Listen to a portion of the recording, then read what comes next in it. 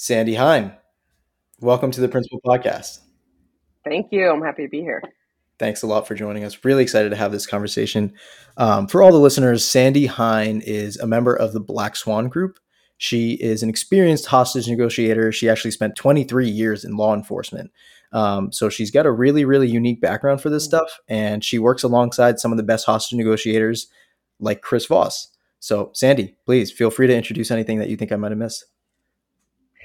You did a pretty good job, actually. So I do work with Chris Voss, Derek Gaunt, Brandon Voss at the Black Swan Group. We are a big family there, and all of us, with the exception of Brandon, have a background as hostage negotiators, which is kind of our interesting shtick, I guess you could say. Brandon is the one who kind of keeps us all centered because Brandon is the one with the business background. So he comes in and says, okay, I get the law enforcement, but come this way so we can talk to business people. So it really is a great combination of people that I work with. Yeah, it seems like you've got between, the five or six of you that you just mentioned, it seems like you've got a really unique perspective as to how to approach negotiation. Because, when people think about hostage negotiation, they think it's only relevant for certain types of people, obviously, because of what we've labeled it. But negotiation is such a broad skill that applies to like salespeople, anybody in business. I mean, a parent negotiating with their kid, right? Like it's a skill that everybody needs to sharpen. Absolutely. And we do get that from people sometimes. Why do you think you can come in here as having been a hostage negotiator and tell me how to do a business negotiation? Well, I can tell you because we, as a collective in the United States, have a 93% closure rate as hostage negotiators. Some of the best people in business are around 30 to 40%, and that's the best people in the business. And Mhm. the reason is because they're not using the human nature skills that we use. So every skill that we use speaks to human nature and the human nature response. And so if we can do that to a 93% closure rate, meaning 93% of the time we get the person on the inside to do exactly what we want.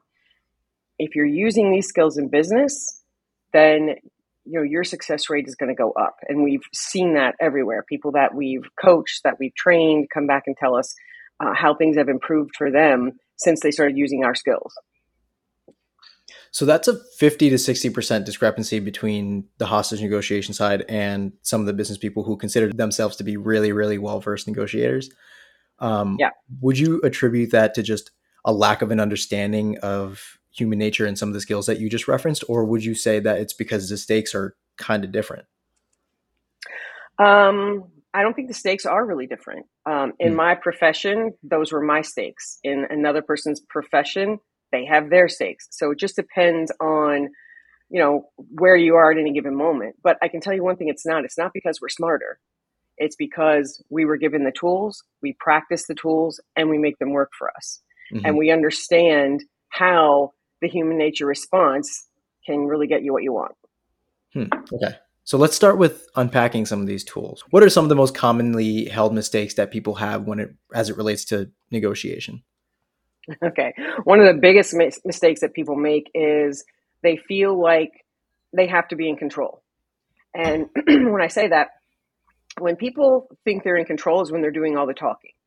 When actually you're not in control. If you're the one doing all the talking, you're the one who's giving the most information away. So if you could learn to listen more and talk less, that's when you're actually in control of a negotiation. And a lot of people don't understand that. They feel like, well, for me to win or for me to be in control, I have to be the one that's controlling the conversation, i.e. doing all the talking. And Mhm. that's just not the case. You get more from listening. And that's the one thing that most people underperform at is listening. Yeah. Um, so another thing that people do is they ask too many questions. We don't ask questions at the Black Swan Group. We use labels and mirrors to gather our information. Only time we ask questions is in a very calibrated way. That's why we call them calibrated questions. We ask Mhm. what questions to shape people's thought, to kind of guide them. And we ask how questions to get them to implementation, to get things done. Other than that, we don't ask questions. We use all labels and mirrors because at least 1/3 of the population does not like to be asked direct questions. So you never know if you're hitting that third. So you might as well just not ask any questions. Hmm. It's the better way to be. That's really interesting that you say that because from everything that I've been told, and I think this is just a commonly held belief around negotiation, is that you want to control the narrative, right? It's always, people always think, okay, you need to get in there, you need to set the tone, you need to control the narrative, you need to do the talking, right? But you're effectively saying the opposite, Yep. um, which is really, really interesting. It's more about listening, asking the how questions, asking the what questions, having more of a pointed conversation as opposed to just spilling all the information and insights right away. Yes. And some people think, well, I have to have the other side go first because that way I get all their information. Well, that's fine. But if it doesn't happen that way, you know, and you want it to go that way and it doesn't happen that way, you're scrambling your brain right from the start. So we like to say sequencing is important when you're using our skills. But the thing is, no matter how much you plan for a negotiation, when you start that negotiation, it's going to blow up in your face. It's just what happens. The best laid battle plans never survive first contact with the enemy. So whatever you plan for is never going to go off without a hitch. So what you have to do is get yourself in the right mindset, get yourself practiced in expecting the worst to happen. That way you don't have a reaction to it when you're in there in the middle of your negotiation and things aren't going your way. You have Mm-hmm. to just take a deep breath and stay calm and let it work out. You have more control over the conversation by using a label or using a mirror that actually send the person you're talking to in the direction you want them to go in to give you the information that you want. And by basically giving them the illusion of control because you're allowing them to talk. Hmm. So you almost want them to feel as if they have the upper hand, right? And because they have the control, they're not on the defensive. Exactly. Which means Hmm. you can have a better conversation with them. The, Yeah. the thing about some of our content is people say, oh, well, you use the skills to manipulate people. Well, no, that's not exactly what it is. Um, there's just a little bit of difference between manipulation and influence, and that's whatever your intent is. Our intent as negotiators is to get that trust-based influence. And when you have a trust-based influence over someone, you can actually kind of guide them to where you'll both be happy with the outcome. The way we look at it is how do we prosper together in a negotiation? That's the best outcome. A lot of people are so focused on winning and making the other side lose Hmm. that they get carried away with that and they miss the whole focus of what they should be doing. So, it's better if you look at whatever negotiation you're in, the person you're negotiating with isn't your adversary. The situation that you're both dealing with is the adversary. You should be a team because that's how you're going to get the best outcome. Hmm. Hmm. And how can you convey that point of you needing to be a team in order to achieve the best outcome rather than you being at odds with one another, right? Rather than you being perceived as being on both sides of the spectrum, how can you convey that Right. you're actually a team and you're just trying to come to the best mutually agreeable outcome? What you're trying to do is build rapport. Rapport is really important. Hmm. People are 6 times more likely to make a deal with you if they like you. If they don't like you, they're less likely to make a deal with you. So Hmm. you're trying to, number one, be likable. And number two, you're trying to make them feel like the most important in the world because showing deference to the other side Hmm. is one of the main things that you need to do. You need to seek to understand them and their motivations and where they're coming from before you try to make them understand you. And that is key because bottom line, everybody in the world wants to feel heard and they want to feel understood. And by using our skills, that's what you're doing. You're helping them feel heard. And because of the way you're communicating with them, you're demonstrating an understanding to them Hmm. that you understand them. So let's say you're in a situation where you have to negotiate with somebody who doesn't know you at all, right? So there's no preconceived notions on either side. There's no previous existing relationship. How do you build rapport? You build rapport by making it all about them. When you go into any conversation, if you start talking about yourself or pitching the gain or the value that you have right away, Hmm. the person on the other side is not going to be ready to hear what you have to say. And that's another mistake that people make. They pitch gain and they pitch their own value. They give their value proposition and don't understand why the other side is pushing back on that or not able to hear it. It's because in every negotiation, there are fears. And fear is that single biggest driver of human behavior and decision making. So unless you address the fears that the other side comes in with, they can't hear what you're saying because they're hanging on to that fear. Hmm. So, we have a few different skills that we can use to do that. And one of the best ones, it's probably our most underrated skill, honestly, is the accusation audit. So with an accusation audit, you are preemptively labeling the negative. In other words, when you go into any conversation or negotiation, you're thinking about what are the negative things that the other side could be thinking about me or my company or what I'm trying to do here, and you put them out there up front. You go in and you say, you know what, you may think this is a money grab. You may feel like we're trying to push you into something you don't want to do. Anything negative they could be thinking about you, you put those things out there first, because then you diffuse that negative. And when you don't have to explain it. In fact, if you're explaining, you're losing. That's what Ronald Reagan says. So if you go in and you just want to mitigate that negative, you put the negative out there, you demonstrate, look, I know you're thinking this negative thing and this negative thing and this negative thing, and you don't have to explain anything about it. You just have to demonstrate that that's what they're thinking, and it mitigates it right out of their mind. It diffuses it. So therefore, you've cleared away the negatives. So now anything you say, their mind is open to hearing it because they're not holding on to those negatives that they came into the conversation with. Then they can hear what you have to say because they're not preoccupied with anything negative they may be thinking about you.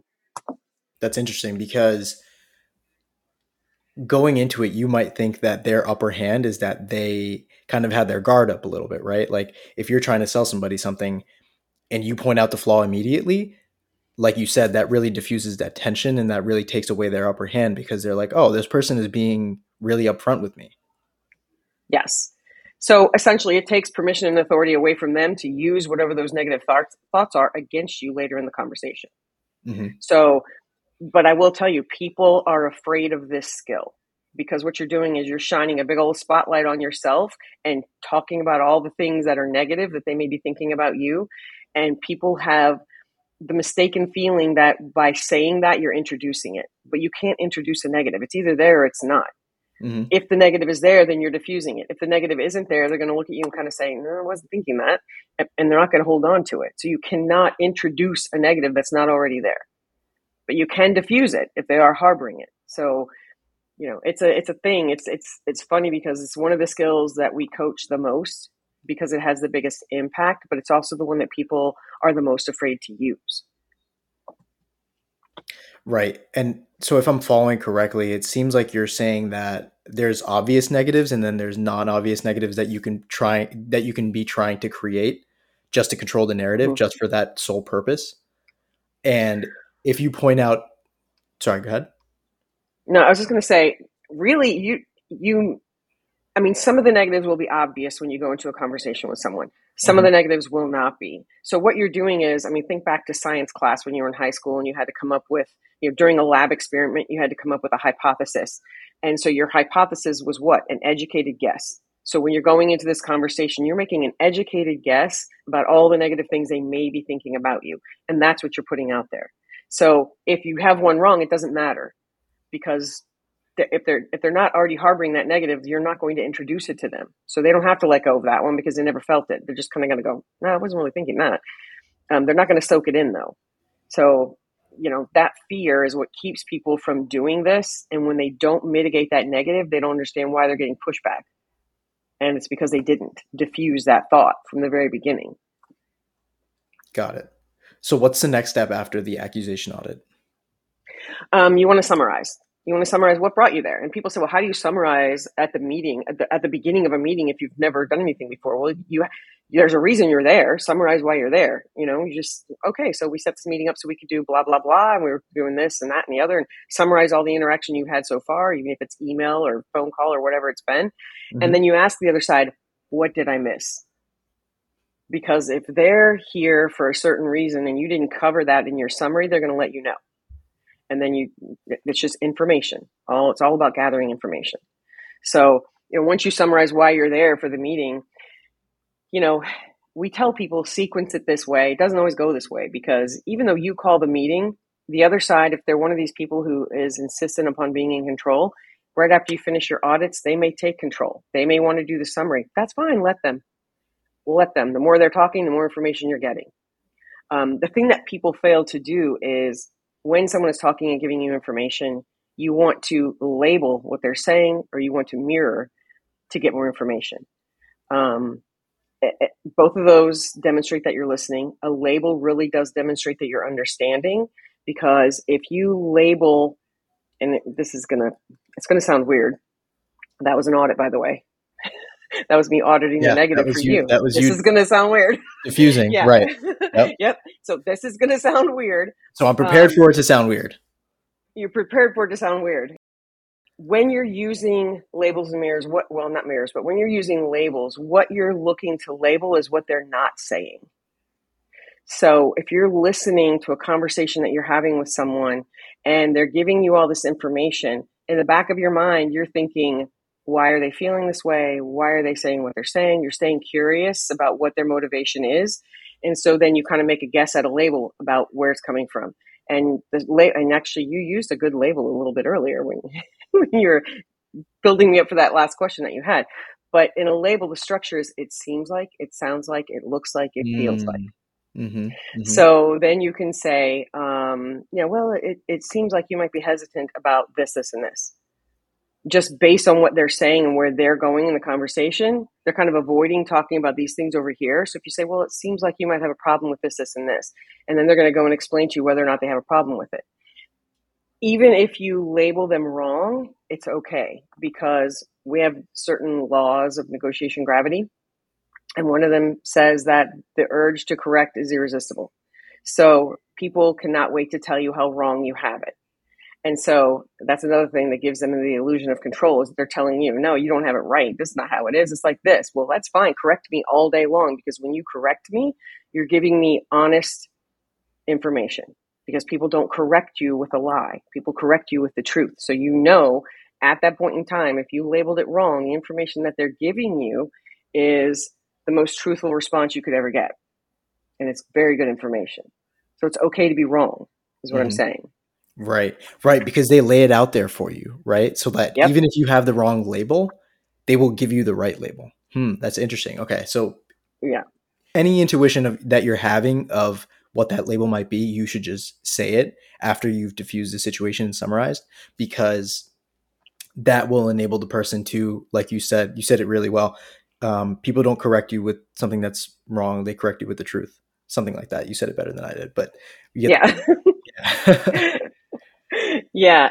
I love that you mentioned intuition, because we talk about tactical empathy. That's the basis of everything we do. It's tactical. All these skills are basically getting you to tactical empathy. So tactical empathy, it's the calibrated application of emotional intelligence, is essentially what it is. With tactical empathy, you take your intuition, meaning all those things you're feeling during the conversation, and you vocalize them. The thing with people is they have intuition. They don't know how to listen to it. And they have all these ideas about what's going on the other side, but they don't vocalize them. It's when you vocalize that intuition that you're getting to tactical empathy. So, shortcut way to look at it is that gut feeling that you're having, the little hair raising on the back of your neck, the little voice in the back of your head that people tend not to listen to because they think they're in control up here, but really the back of their mind is where they should be listening. mm-hmm. If you vocalize that stuff, that's going to reach the other side very quickly. And the reason this is important is because your conscious mind processes 40 bits of information per second. Your unconscious mind, now stand by, this one will blow your mind, processes 20 million bits of information per second. So Jeez. if you can learn, how to trust your gut and trust that intuition and not fight it in your own mind and negotiate against yourself as far as using it, you can reach the other side a lot more quickly. But you have to be willing to kind of trust that voice and trust that feeling in your gut, and without fear, put it out there. Right. And that is what labeling is, right? When you have an intuition or an inclination about a certain thing and then you call it Yep. out, you label it. If it's Yep. correct, that is, I guess, labeling. But even if it's not, you'll still get more information to Right. guide your next decision. Well, and that's the thing. People get concerned because they don't want to label negatives. They only want to label positives, which isn't a bad thing, because when you label positives, it actually reinforces them. But when you label negatives, it diffuses them. So Really, you get more bang for your buck when you label a negative than you do labeling a positive. Because the positive, when you label that positive, it's going to give somebody that little feeling of, oh yeah, you get me. When you label a negative, they're going to go, oh wow, you got me. You know what I mean? You Hmm. really get me on a deeper level when you point out the negatives. People are afraid to do that. So what they do is they go into a conversation or a negotiation with an elephant in the room that both sides know is there and nobody points it out. So what's happening during that difficult conversation or that negotiation is that big old elephant is trampling all over everything you're trying to do because that negative is just hanging in the room. If you just go ahead and point it out, it mitigates it. So you have to call out the elephant in the room. There should be no elephant in the room. Right.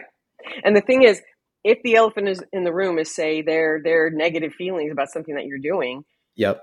use a label and say, it seems like something that I'm doing is making you unhappy. You don't have to say, hey, look at that elephant in the room. You just Yeah. it seems like something I'm doing is making you uncomfortable, Hmm. unhappy, whatever that is. That's inviting them to bring out that negative. You're pointing out that you understand that negative is there and you're giving them permission to talk about it, is what you're doing. Yeah. A lot of people don't want that. Go ahead. Yeah, because a lot of times you might not even know what the elephant really is. You just have a sense that somebody is uncomfortable about this conversation because of X, Y, or Z factor. So if you just call it Mm-hmm. out, they'll share the elephant with you, or hopefully, I mean, that's the intent, right? Is that you hope that they'll share Right. it with you, but you might not necessarily even know what the elephant in the room actually is. Mm-mm. No, but what you do is you watch. You Troy likes to say you gather information with your eyes, and that's what you do. It's it's easier to do that when you're face to face, but in the world of hostage negotiations, we're never face to face with the person. We're always on the phone. Right. So that's why listening is so important because you can hear all these little things in the background. You can hear a sigh, you can hear a dog bark, you can hear a baby cry, you can hear the doorbell ring, you can hear a lot of stuff in the background that you can use to kind of picture what this person's world is looking like at the moment. And that's what you're listening for. You're listening for their narrative, their life narrative is what you're listening for at the highest level. That's what we call empathetic listening. And that is exhausting. So, in the middle of a hostage or crisis negotiation, you're listening at that level for a long number of hours sometimes. By the time you're finished, you are spent. You are completely exhausted. Most people are only listening on level 1 or 2 out of 5.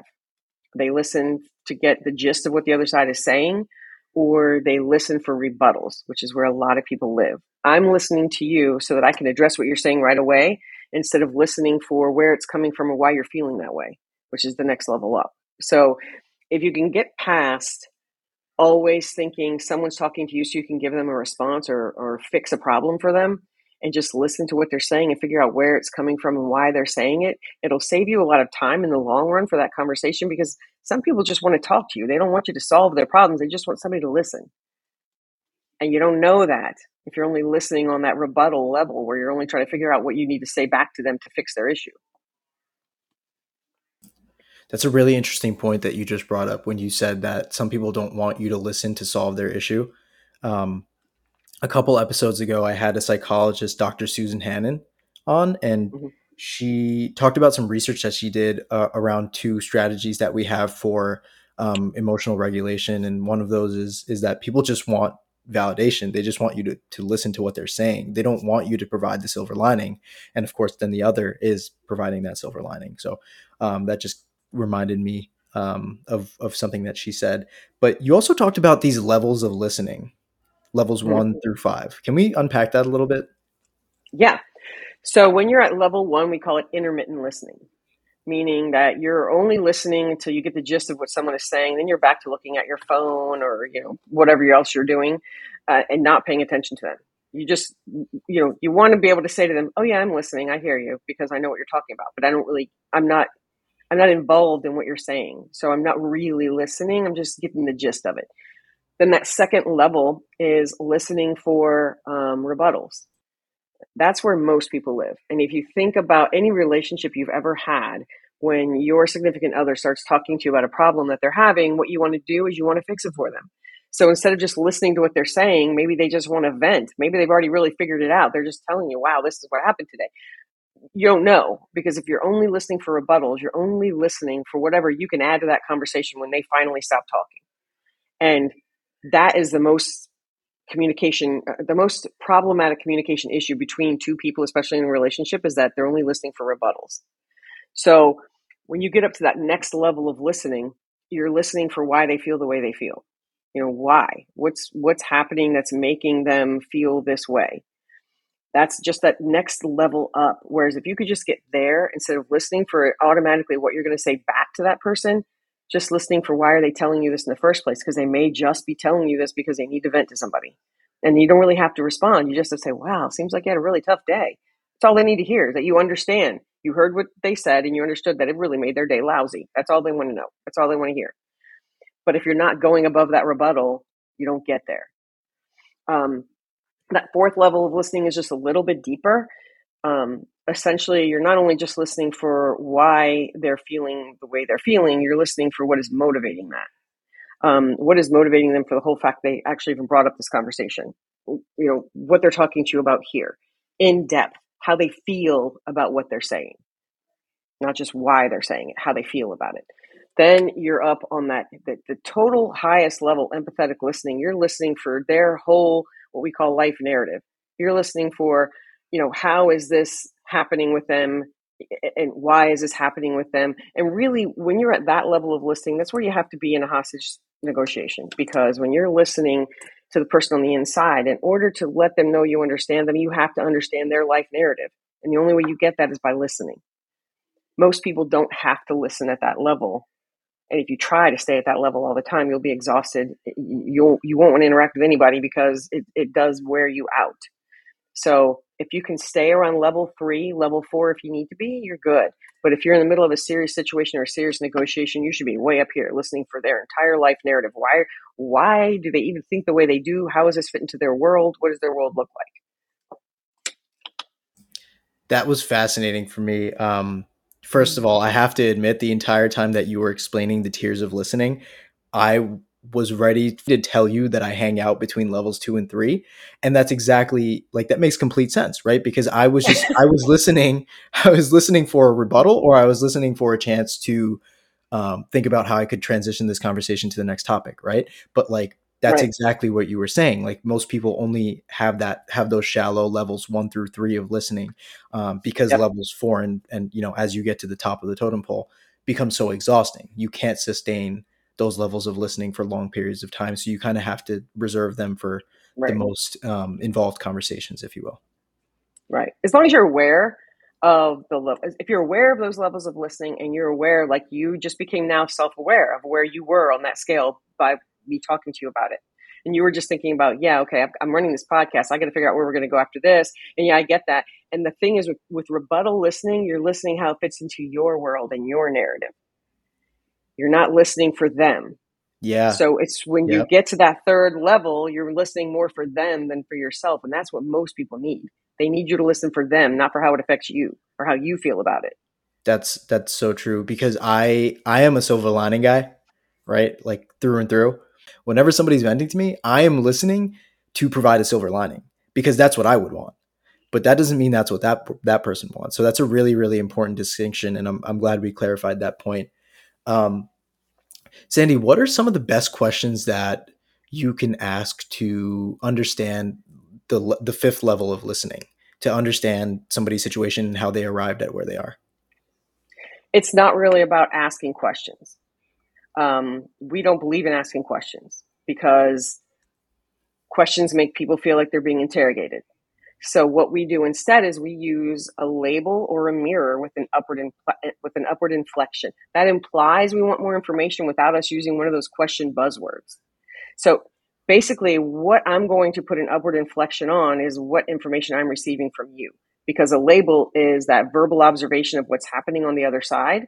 And then when I want more information about that, it'll it'll come across better for them, for you to send them in that right direction by doing an upward inflecting label. Oh, it seems like you may have an idea where we're supposed to go with this. That's that label. Yep. Yeah.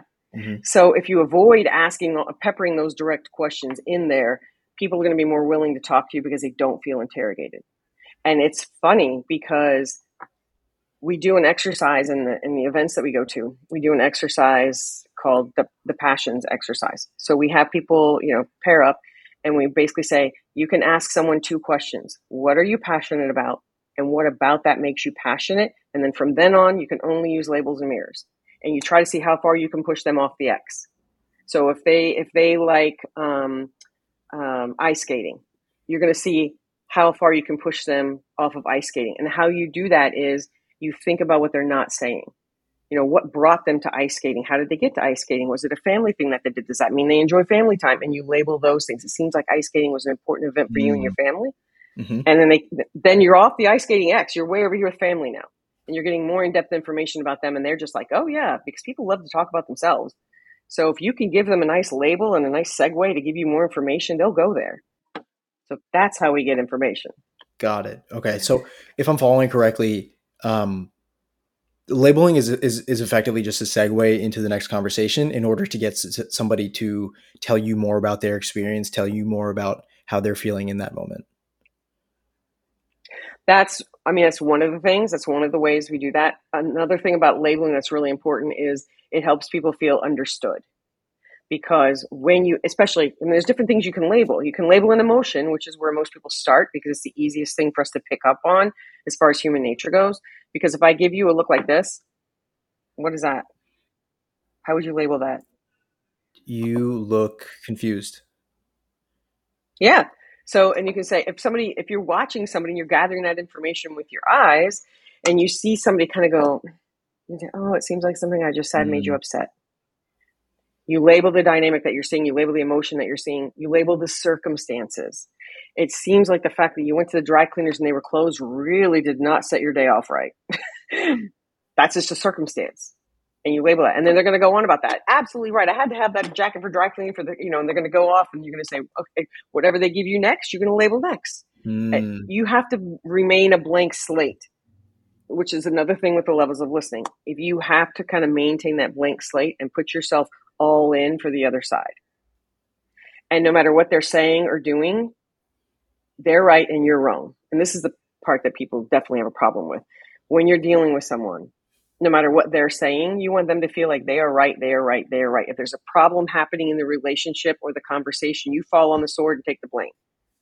Because that's going to keep the other person in a nice positive state where they're going to keep talking to you. But if you start saying, well, it's your fault because you did this, then you're attacking them. And when you're both attacking, Chernobyl. You're not going to have a good conversation because when you attack somebody, they go on the defensive, their amygdala gets activated. And when the amygdala gets activated, you go into, fight or flight or freeze, but mostly fight or flight. So the conversation stops there.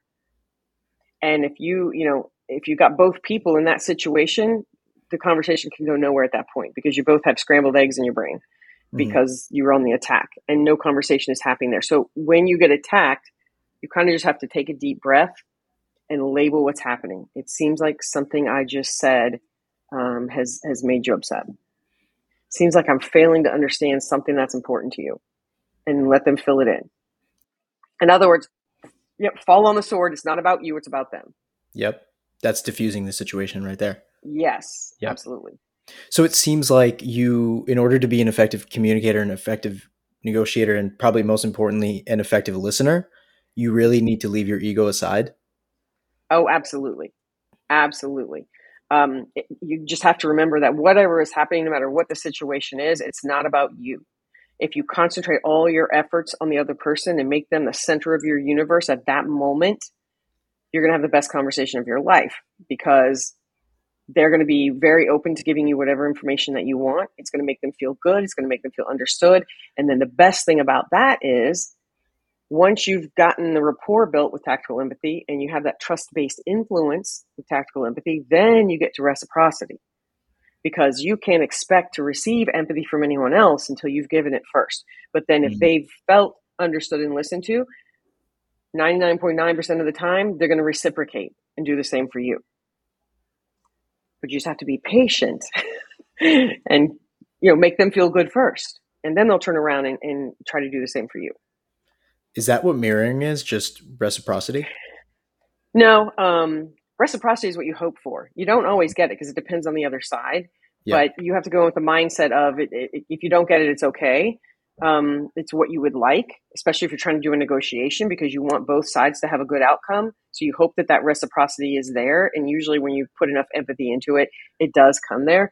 Mirroring is actually, it's a lot simpler than it sounds. But with mirroring, you're actually saying back to the person the last 1 to 3 words that they said to you, or something in the conversation. If we have 3 sentences worth of information that we've exchanged between us, and something that I want to hear more about was in the middle sentence that you said, as soon as you stop talking, I'm going to mirror something from that sentence. And it's 1 to 3 words. The problem with mirroring is some people are really, really good at it. And some people are really, really bad at it. And the reason they're bad at it is because they use a whole paraphrase. They repeat back a whole sentence that someone says to mirror. And that's not what you do. You pick a few key words and that's it. And you upward inflect them if you want more information. You downward inflect to demonstrate understanding. So if you're going for the last 1 to 3 words, you can say 1 to 3 words, like, give me more information about that. Or you can say 1 to 3 words, like, I get what you're saying. I understand. Mm-hmm. And it's great for rapport building, and it definitely lets people know you're listening because you're using their words. So they know that they're being heard. Right. And so it's almost another way of like bringing back an important part of the discussion or negotiation that you want to harp on Yep. while not seeming like you're trying to control the conversation. Because if you're just bringing back something that somebody said previously, maybe 2 or 3 minutes ago, to them, it's just going to seem like, oh, they're actually understanding me. And this is something that I just brought up. So let's go Mm-hmm. back and revisit that.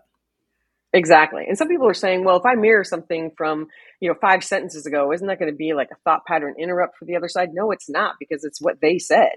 All you're doing is mirroring something that they already said. So they're prepared to go there because they already said it. So you're just leading them in that direction. Mirroring is also really good if you're dealing with an assertive person who really, really likes to talk and you're getting a Mhm. lot of information, but it's not what you want. You wait until they take a breath, because everyone has to breathe at some point, and then you just throw a quick mirror in there and you can send them the direction you want them to go in and let them keep talking that way for a while. Because sometimes people will, when you've given them the illusion of control and they feel like to keep it, they need to keep talking, but they're not giving you what you want. You want something from a different area. You wait till they take a breath and then you mirror them in that direction. And then you can start gathering the information that you really want. So it's a great way actually for you to control the conversation, giving the other side the illusion that they're actually controlling it because they're doing all the talking. It seems to me like body language and tone of voice, and you keep mentioning negative inflection and positive inflection. It seems Mm-hmm. like these things play such a critical role in having an effective conversation and an effective negotiation. What kind of obstacles do negotiations over the phone or via a Zoom call or something that's not in person? What kind of obstacles does those present towards having this skill set? It's not so much obstacles as it is something that you need to get used to. Hmm. Because for me, over the phone is not a big deal. I'm attuned to listening over the phone because that's what I did as a police officer. So actually doing these things over Zoom when someone is on camera, or doing these things face to face, gives you a leg up because you can see more. You can gather more information when you can actually see that person. It's better over the phone than it is digital. These days, people love their email, they love their chats, they love their texts. They don't like to do voice to voice. At minimum, in order for you to have the effect on the other side that you're trying to have, you need to go voice to voice, because your tone of voice is the most important thing in your conversation. Because, first of all, it's the first thing someone notices about you. So it could turn them off or on right away. And it also can dial someone up and dial someone back. So if I were to come at you yelling right now, you would, first of all, you'd be a little shocked because you kind of say, what the hell is happening here? But your brain would scramble a little bit and you'd be wondering, what the heck is happening? So what happens is I just scrambled up your brain because I yelled at you, which means you can't hear anything I say right now because your amygdala has been activated. And I can't reach that logical part of your brain, which is that prefrontal cortex, which is where all the logic happens. If I fire up your amygdala, that doesn't work. So if I come at you with a nice, what we call accommodating tone of voice, when you're like, hi, how you doing? That's where we've been the whole time we've been talking. Hmm. If in the middle of a conversation, you want somebody to pay close attention to something that you're about to say, you're going to go into what Chris calls the late night FM DJ voice. This is Something that he's perfected. Yes, and he's amazing at it. And the problem is he has a certain tone of voice that allows him to do it a certain way. And when he does it, his voice actually comes across a little bit whispery. So when people try to emulate that, sometimes they go into a tone of voice, especially if you're a woman, that's not the best place to be in an analyst voice. If you get too whispery, it comes across as a voice that women don't want to really put out there, especially in a business context. So it's something that you really need to practice, because to do an analyst voice, all you're doing is you're lowering your voice down an octave, slowing your rate of speech, enunciating every word perfectly clearly, and that will have someone's attention focus right in on you because your brain picks that up. Your brain says, wait a minute, something just changed. This must be important. And they'll focus in on you. So in the middle of a negotiation, if you're in a business negotiation, you're going to be 80% of the conversation is going to be in what we call the accommodating voice, the nice, friendly voice. When you get to your pitch or your ask, that's when you're going to lower that octave, slow your rate of speech down, and that's when you're going to say all the important stuff. And the fact that your voice changed has people kind of honing in on what you're saying, because that change happened and they recognize it. They don't realize they recognize it. They just know, wait a minute, something's different. And so they're going to focus in on you. And that's how you get their full attention. So you can dial someone up, you can dial someone down with your tone of voice. And people don't understand that. It's the number one tool in your toolbox, honestly, because people don't really care what you're saying. They care how you're saying it. And I've seen some people on the team say things to people that weren't things they wanted to hear, but because they used a really good tone of voice, the person was okay hearing it. So it doesn't matter what you say if you say it in the right tone of voice. The parallel that I'm drawing is that it's almost like when an author highlights or italicizes or bolds a certain section of a paragraph for you to pay particular attention to that. That Mm-hmm. has the same effect as you slowing down your words, enunciating every single letter. It draws attention when they do that. We have debates with people about this all the time, because people say, well, I can send an email and say the same thing in an email that I can voice to voice. Yep. Well, do black letters on a white background actually have a tone? No. You can give them a tone by italicizing. You can give them a tone by putting in all caps, because people understand what that means. But essentially, it's not the same as your actual tone of voice. Because when you send someone an email, when you write a book, even if you put those things in the book, the tone is actually given by the reader. So whoever's reading that communication is the one who's going to assign tone to it. So if they're in a bad mood when they're reading it, even if they're seeing the italics, even if they're seeing the bold, they're going to have a different take on it than if they were in a positive mood when they read it. So the person who's reading whatever you're sending them is the one that's going to assign tone to it. You don't have control over it at that point. You only have control over it if you're voice to voice, because you can control how they receive it when you're putting it out there with your voice. Got it. So it's even more powerful than when an author is italicizing or bolding, right? Because Yeah, you can't control the voice that's in somebody's head right. when you're just reading something. Which is why we Interesting. tell people all the time, push people to a voice to voice. Yep. It's more important for them to be able to hear your voice than it is for you to get a message across in written form. So, I mean, our skills are effective in an email. They're not as effective as they could be if you're voice to voice. That's why I really like the term tactical empathy, right? Because it actually makes complete sense once you start to have a handle on some of these concepts and skills that you guys are really pushing out there, right? Because Mm-hmm. at first that was one of my big questions for you, like what is tactical empathy? I guess it's strategic kind of empathizing with the other side, but it makes complete sense when you're talking about labeling, mirroring, your inflection, body language, all these things, right? Exactly. It's calibrated. That's what people don't understand. And also people take it negative because they see the word tactical. And so when you hear the word tactical, you think long guns and ninja suits, which makes people uncomfortable. So, you really kind of have to get them past that, because tactical just basically means that it's done on purpose. It's calibrated. You're doing it on purpose to get a response. So, and you can control that, which you can't control a lot of things in life, but you can control how you respond or react to another person. And tactical empathy kind of guides you towards that. Mm-hmm. And just to go back to something that you said earlier, you said interrupting a thought pattern. What is that? A thought pattern interrupt.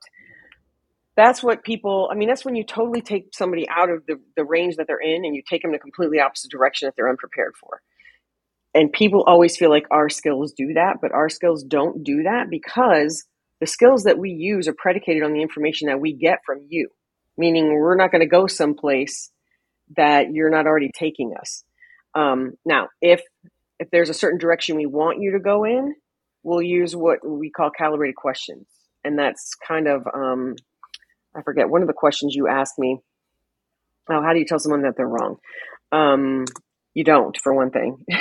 You don't come out and say you're wrong. What Mm. you do is you start asking them calibrated questions that lead them to where you are so that they can see what the answer should be without you telling them that they're wrong. The great thing about that is because you didn't give them any information, all you did was ask them questions to lead them to shape their thoughts. They feel like they got it by themselves. They feel like they came to it on their own because you didn't actually give them information. You led them with calibrated questions and Mm. shaped their thought. So instead of telling someone that they're wrong, ask them calibrated questions that get them to the conclusion you want to draw them to through their own brain power, which can be challenging. Calibrated questions can be challenging for some people. For sure. Yeah, Yeah. it's definitely a skill that needs to be refined over time. And Oh, um, yeah.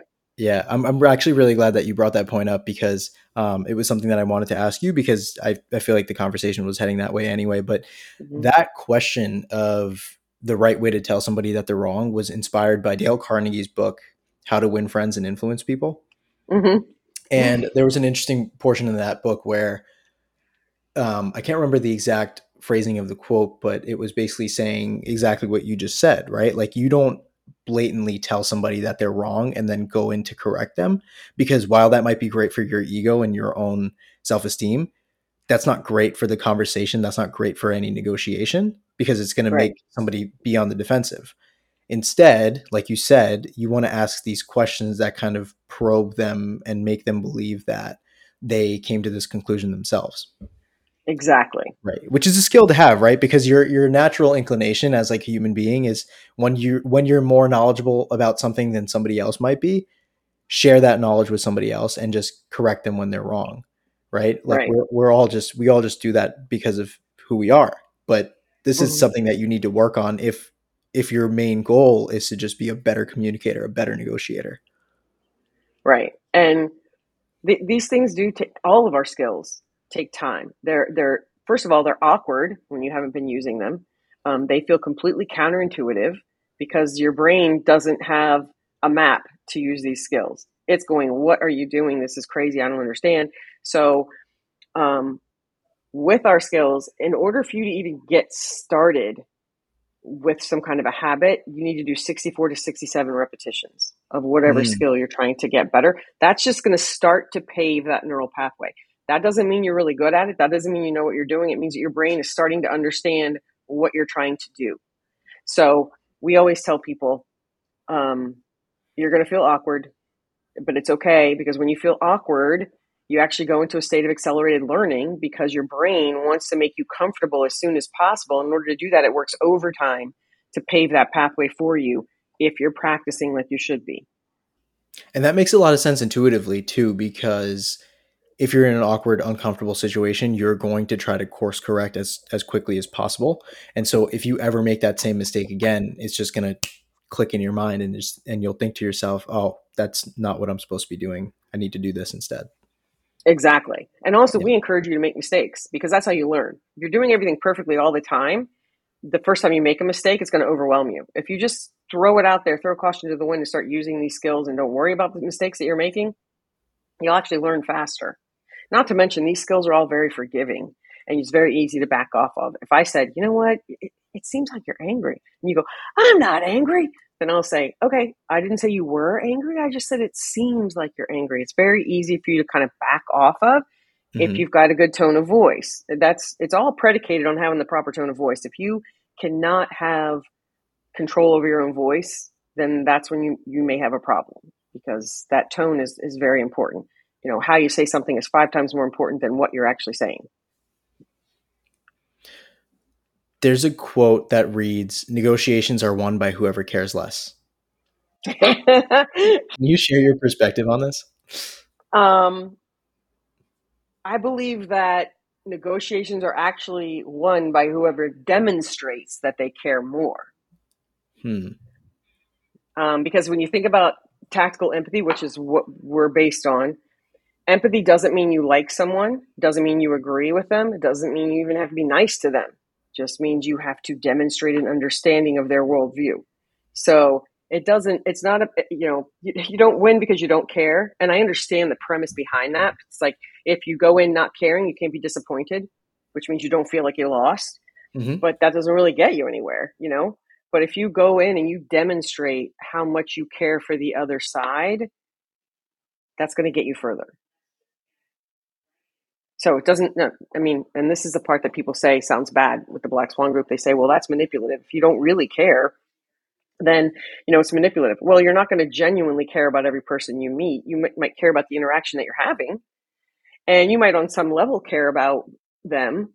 But with empathy, you can demonstrate a level of awareness and a level of understanding and a level of care that will make them feel good. And that's kind of the basis of communication, right? People want to feel good when they talk to you. If they don't feel good when they talk to you, they're not going to want to talk to you. People want to feel good when they talk to you. Mm-hmm.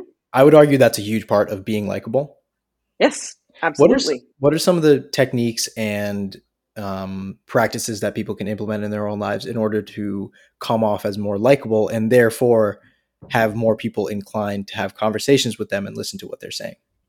Well, tone of voice is key. Um, some people have a cranky tone of voice. And if you think for a second, you're going to think of one person in your life, you're like, oh, yeah, that person had a cranky tone of voice. And it turned you off immediately. So, you want to be able to speak to people in the right tone. You want to demonstrate that understanding for people, that you want to sit there and listen to them, that you're in it with them. You want to focus all your energy on them. And one thing we like to say is the most interesting person in the room is the person who's more interested about everybody else. And you become the most interesting person in the room because nobody knows anything about you, because you've literally gone around the room letting everyone else talk about themselves, which makes people feel good. If you try to insert yourself into everything, if you use the word I too much, you're making it about yourself. And when you make it about yourself, it sends the wrong message. It's like you don't care about them because you're making it all about yourself. Yeah, and I think the biggest, not to use the word I, but the biggest takeaway from this conversation has been that my entire understanding of likability, right, and I think this is common for a lot of people, is that it comes down to being inquisitive, right, which is on the right track, but not necessarily, right, because what you're saying is, if I'm following correctly, you want to make the conversation about the other person, you want to get them talking about their experiences, their feelings, etc., but you don't want to only be asking questions to get there, right? Right. You don't like In fact, you want to avoid that. In right. fact, Right. You just want to lead the you want to guide the conversation in a way where they feel inclined to unpack things on their own rather than feeling like you're kind of prying. right, right. Mhm. Um, yeah, people don't like to feel interrogated.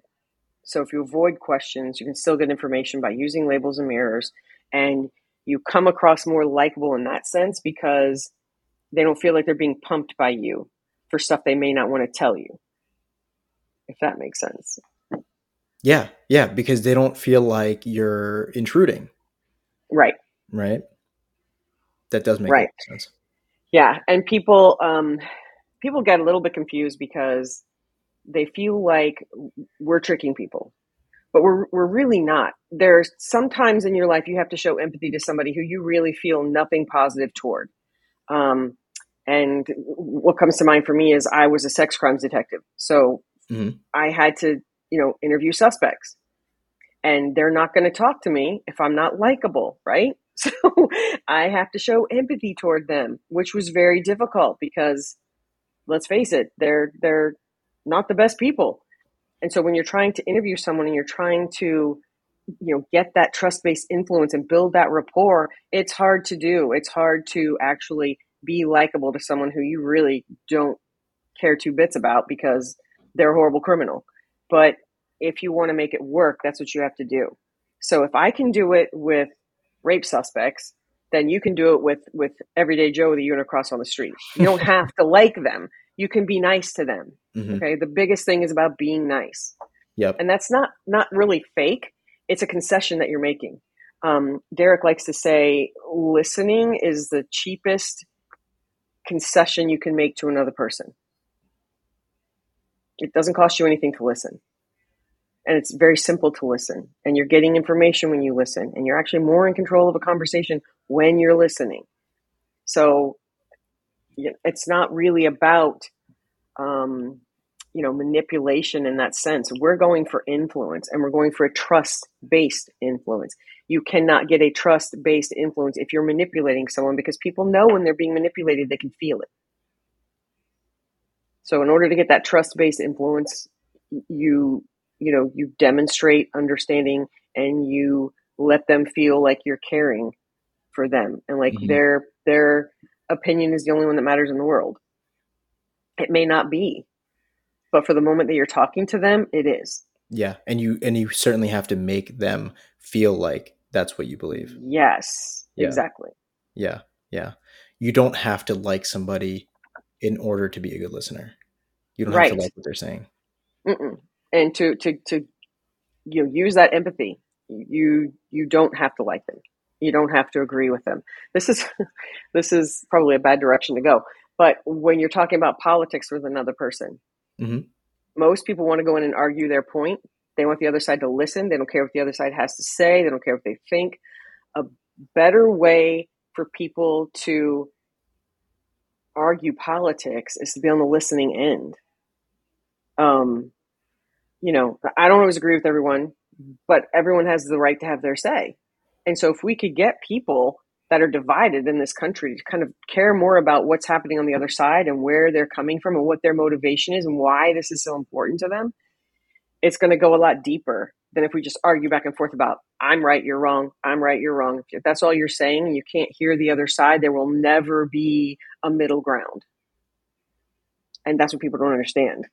I don't have to like someone whose opinions are different than mine. I just have to listen to them Hmm. and care about what they're saying, and then figure out through my deep levels of listening what their life narrative is and why that makes sense to them. Because they might have a very good reason for why it makes sense to them and why their vision is different than mine. But I don't understand it if all I do is preach and scream and holler and pitch my gain and my purpose and my Hmm. beliefs.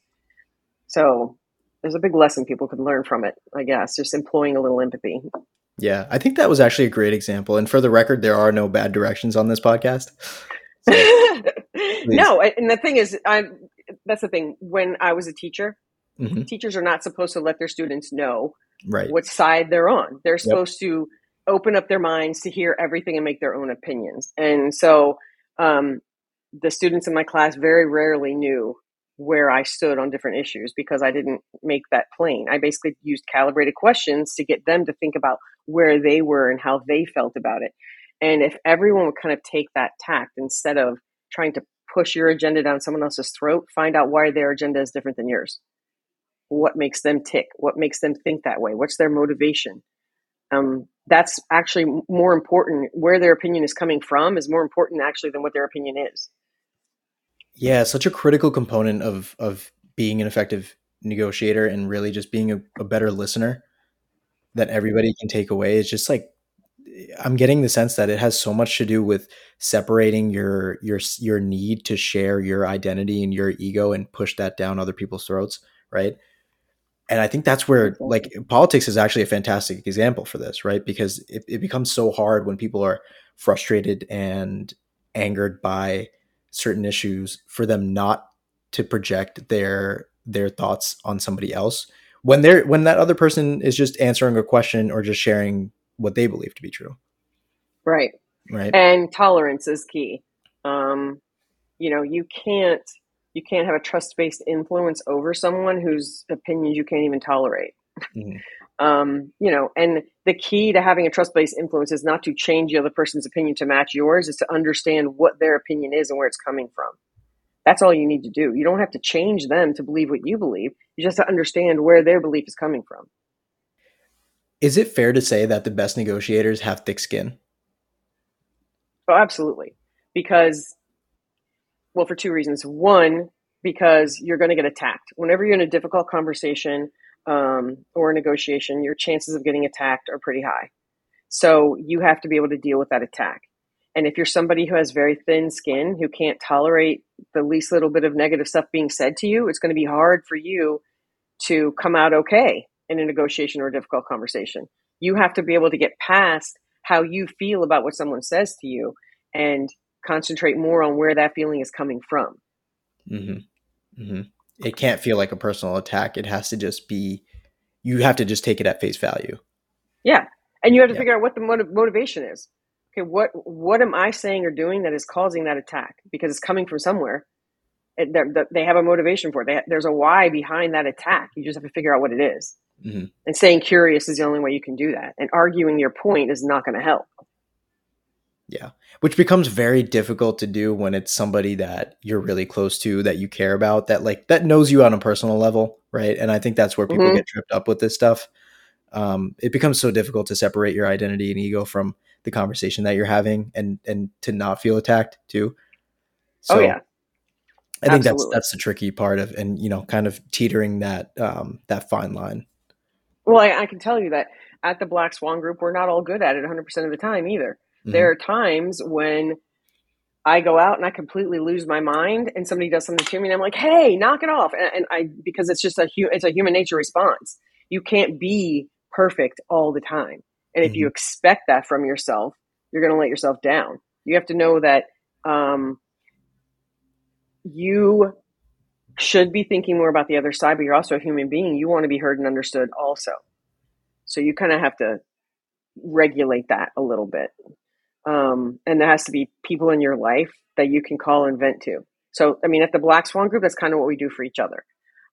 Derek and I have worked together for 20 some years. We've been together for a long time because we came from the same police department. He was my team commander. He's one person I can call up and say, Derek, blah, blah, blah. And I can just word vomit all over him. And he's like, okay, okay. He lets me be the person who's being understood and heard at that point. And then there are other times when he'll call me up and do the same thing. So you have to have those people in your life where you cannot be perfect with, where you can say, oh my gosh, this is making me so mad. And you can vent. And that's part of actually having a good mindset is before you go into a conversation that's going to be difficult or a negotiation, you vent on people around you who can hear it to get it all off your chest before you go in there and have to hold on to it. So That seems like a good way to get that frustration out before the fact, so that you don't let that spill over into that important negotiation. absolutely, Yeah. absolutely. Sandy, why is it especially important for women to learn how to negotiate? I think it's weird because I don't necessarily think it's important for them to learn how to negotiate. I think that women are naturally more empathetic because it's just the way it's been through history. We were the weaker sex. I mean, I'm just being honest. Don't nobody send hate mail, but women were the weaker sex. I mean, we were in caveman times. We were the ones taking care of stuff, and the guys were out hunting because we are biologically less strong in most cases. I'm not saying that's 100% of the time. I'm just saying we were considered the weaker sex. So in order for us to get anything that we wanted, to have anything that we wanted, we had to use empathy. So women have been naturally using empathy basically throughout time. And so now it's been a slow roll, but we're up in positions of power now. So the problem with that is a lot of women feel like they need to act like the men and be aggressive and be assertive, and that's how they're going to make it in the world. And that's not the truth. If you stick with your natural instincts to nurture and be empathetic, you're going to go a lot further. So using the skills that the Black Swan group espouses will actually give you better results and better outcomes when you're in a negotiation. Now, having said that, there are times when a woman is in the room with a group of all men and she doesn't feel like she's being heard. So at that point in time, if you're one of these women who's, you're in a big corporation and you've come up in the world and you're doing really well and you're one of the higher people in the company, but when you go to the negotiation table or the conference table, there's you with 5 men around and that's it. If you have a problem feeling like you're being heard, which is a problem for people because everyone wants to be heard and understood, you need to get one of those people to be your advocate. You need to get one of those people to kind of be on your side and throw it to you in the room. Oh, it seems like Sandy might have something to say, to open that door for you. And that sucks. And should you have to do that? No, but it is what it is. Um, the thing that kind of bothers me is that women say, well, I shouldn't have to do that. Well, you're right. In a perfect world, you shouldn't have to do that. But the problem is, this is where we are right now. So are you going to complain about it, or are you going to do what works? That's your choice, really. You can complain about it not being equal and not being fair. You can go out and say, okay, this is how I can make it equal and fair, and do what you need to do. It's kind of like, if you demand all that attention and you demand this and you demand that, you're coming across as assertive and you get the bitch label. And that's horrible, but that's what happens. So remember, likability is key. You want to be likable.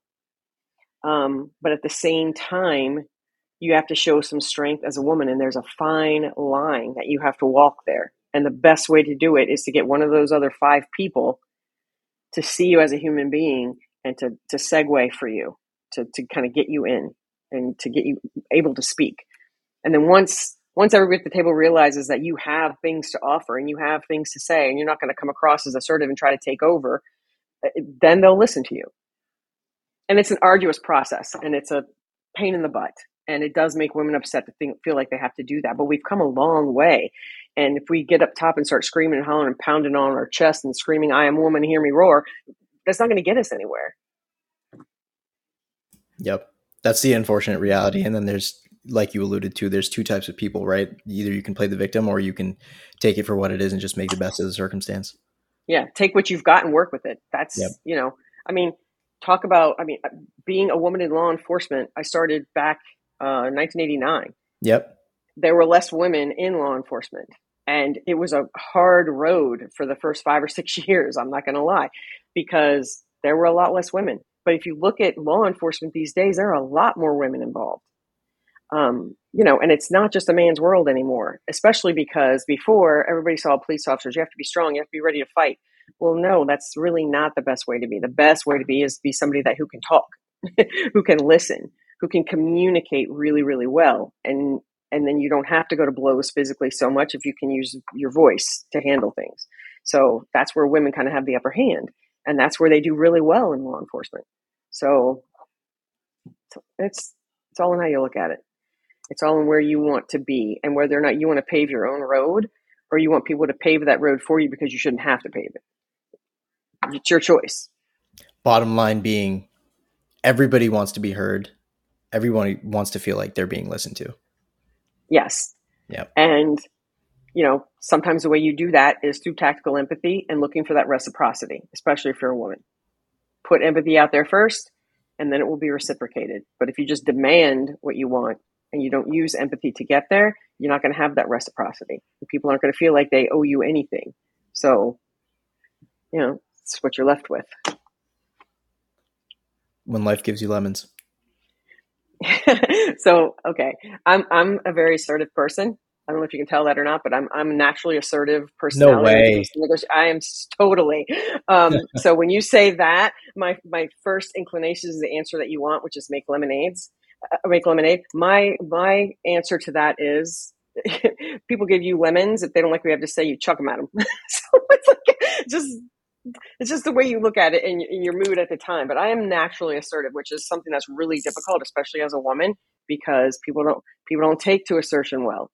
And we say all the time, being assertive is pretty much always counterproductive if you're doing it in an assertive tone of voice. But you can be as assertive as you want to be if your tone of voice is correct. Mm-hmm. And that's what people don't get. People think, well, I can't be assertive. If I'm using empathy, it means I can't be assertive. No, absolutely not. Sometimes you have to be assertive. You just have to do it with the right techniques and with the right tone of voice. We're not saying never be assertive, because sometimes you do have to be. Yeah.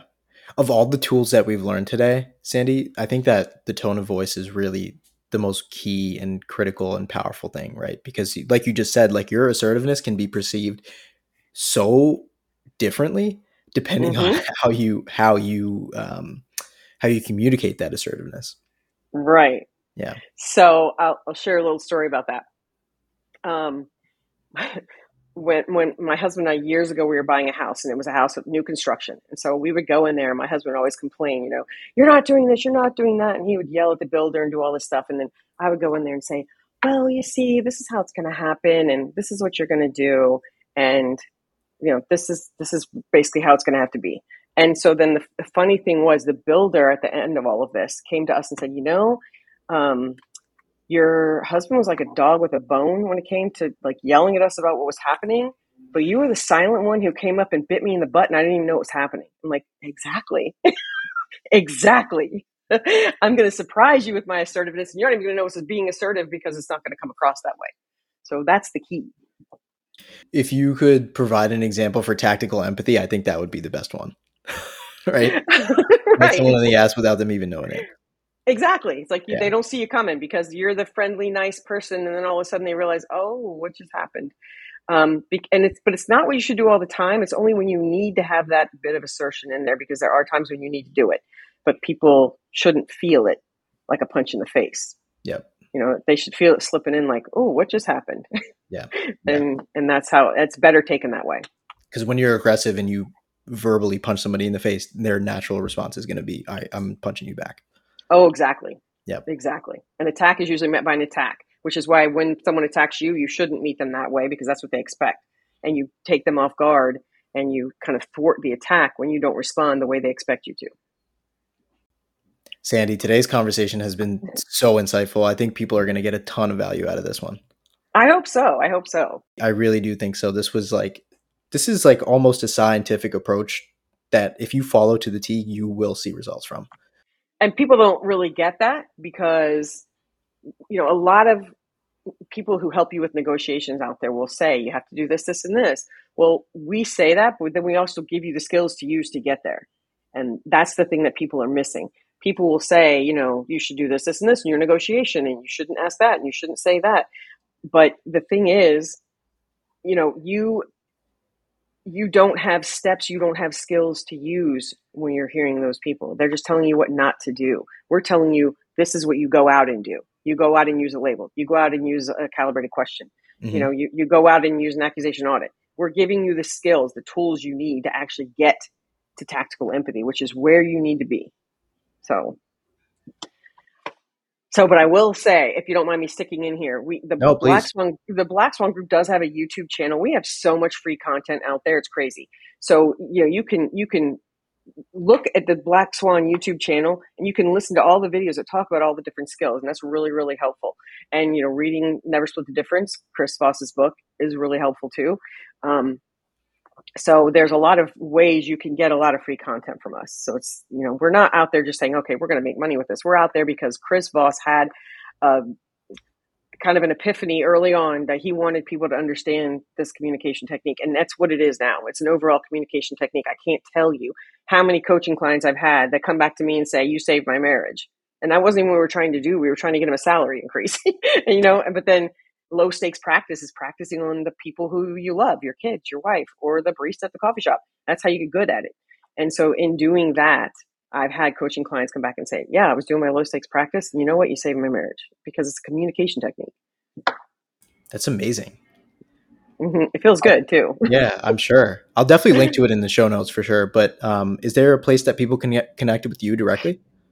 I mean, if they want to reach out for services, they can go through Black Swan. And if they want to get a message to me, they can also go through Black Swan. If there's an info box on our website, blackswanltd.com, and there's an info box. And if you want to get a message to me, you can send it to the info box and they'll forward it to me. Awesome.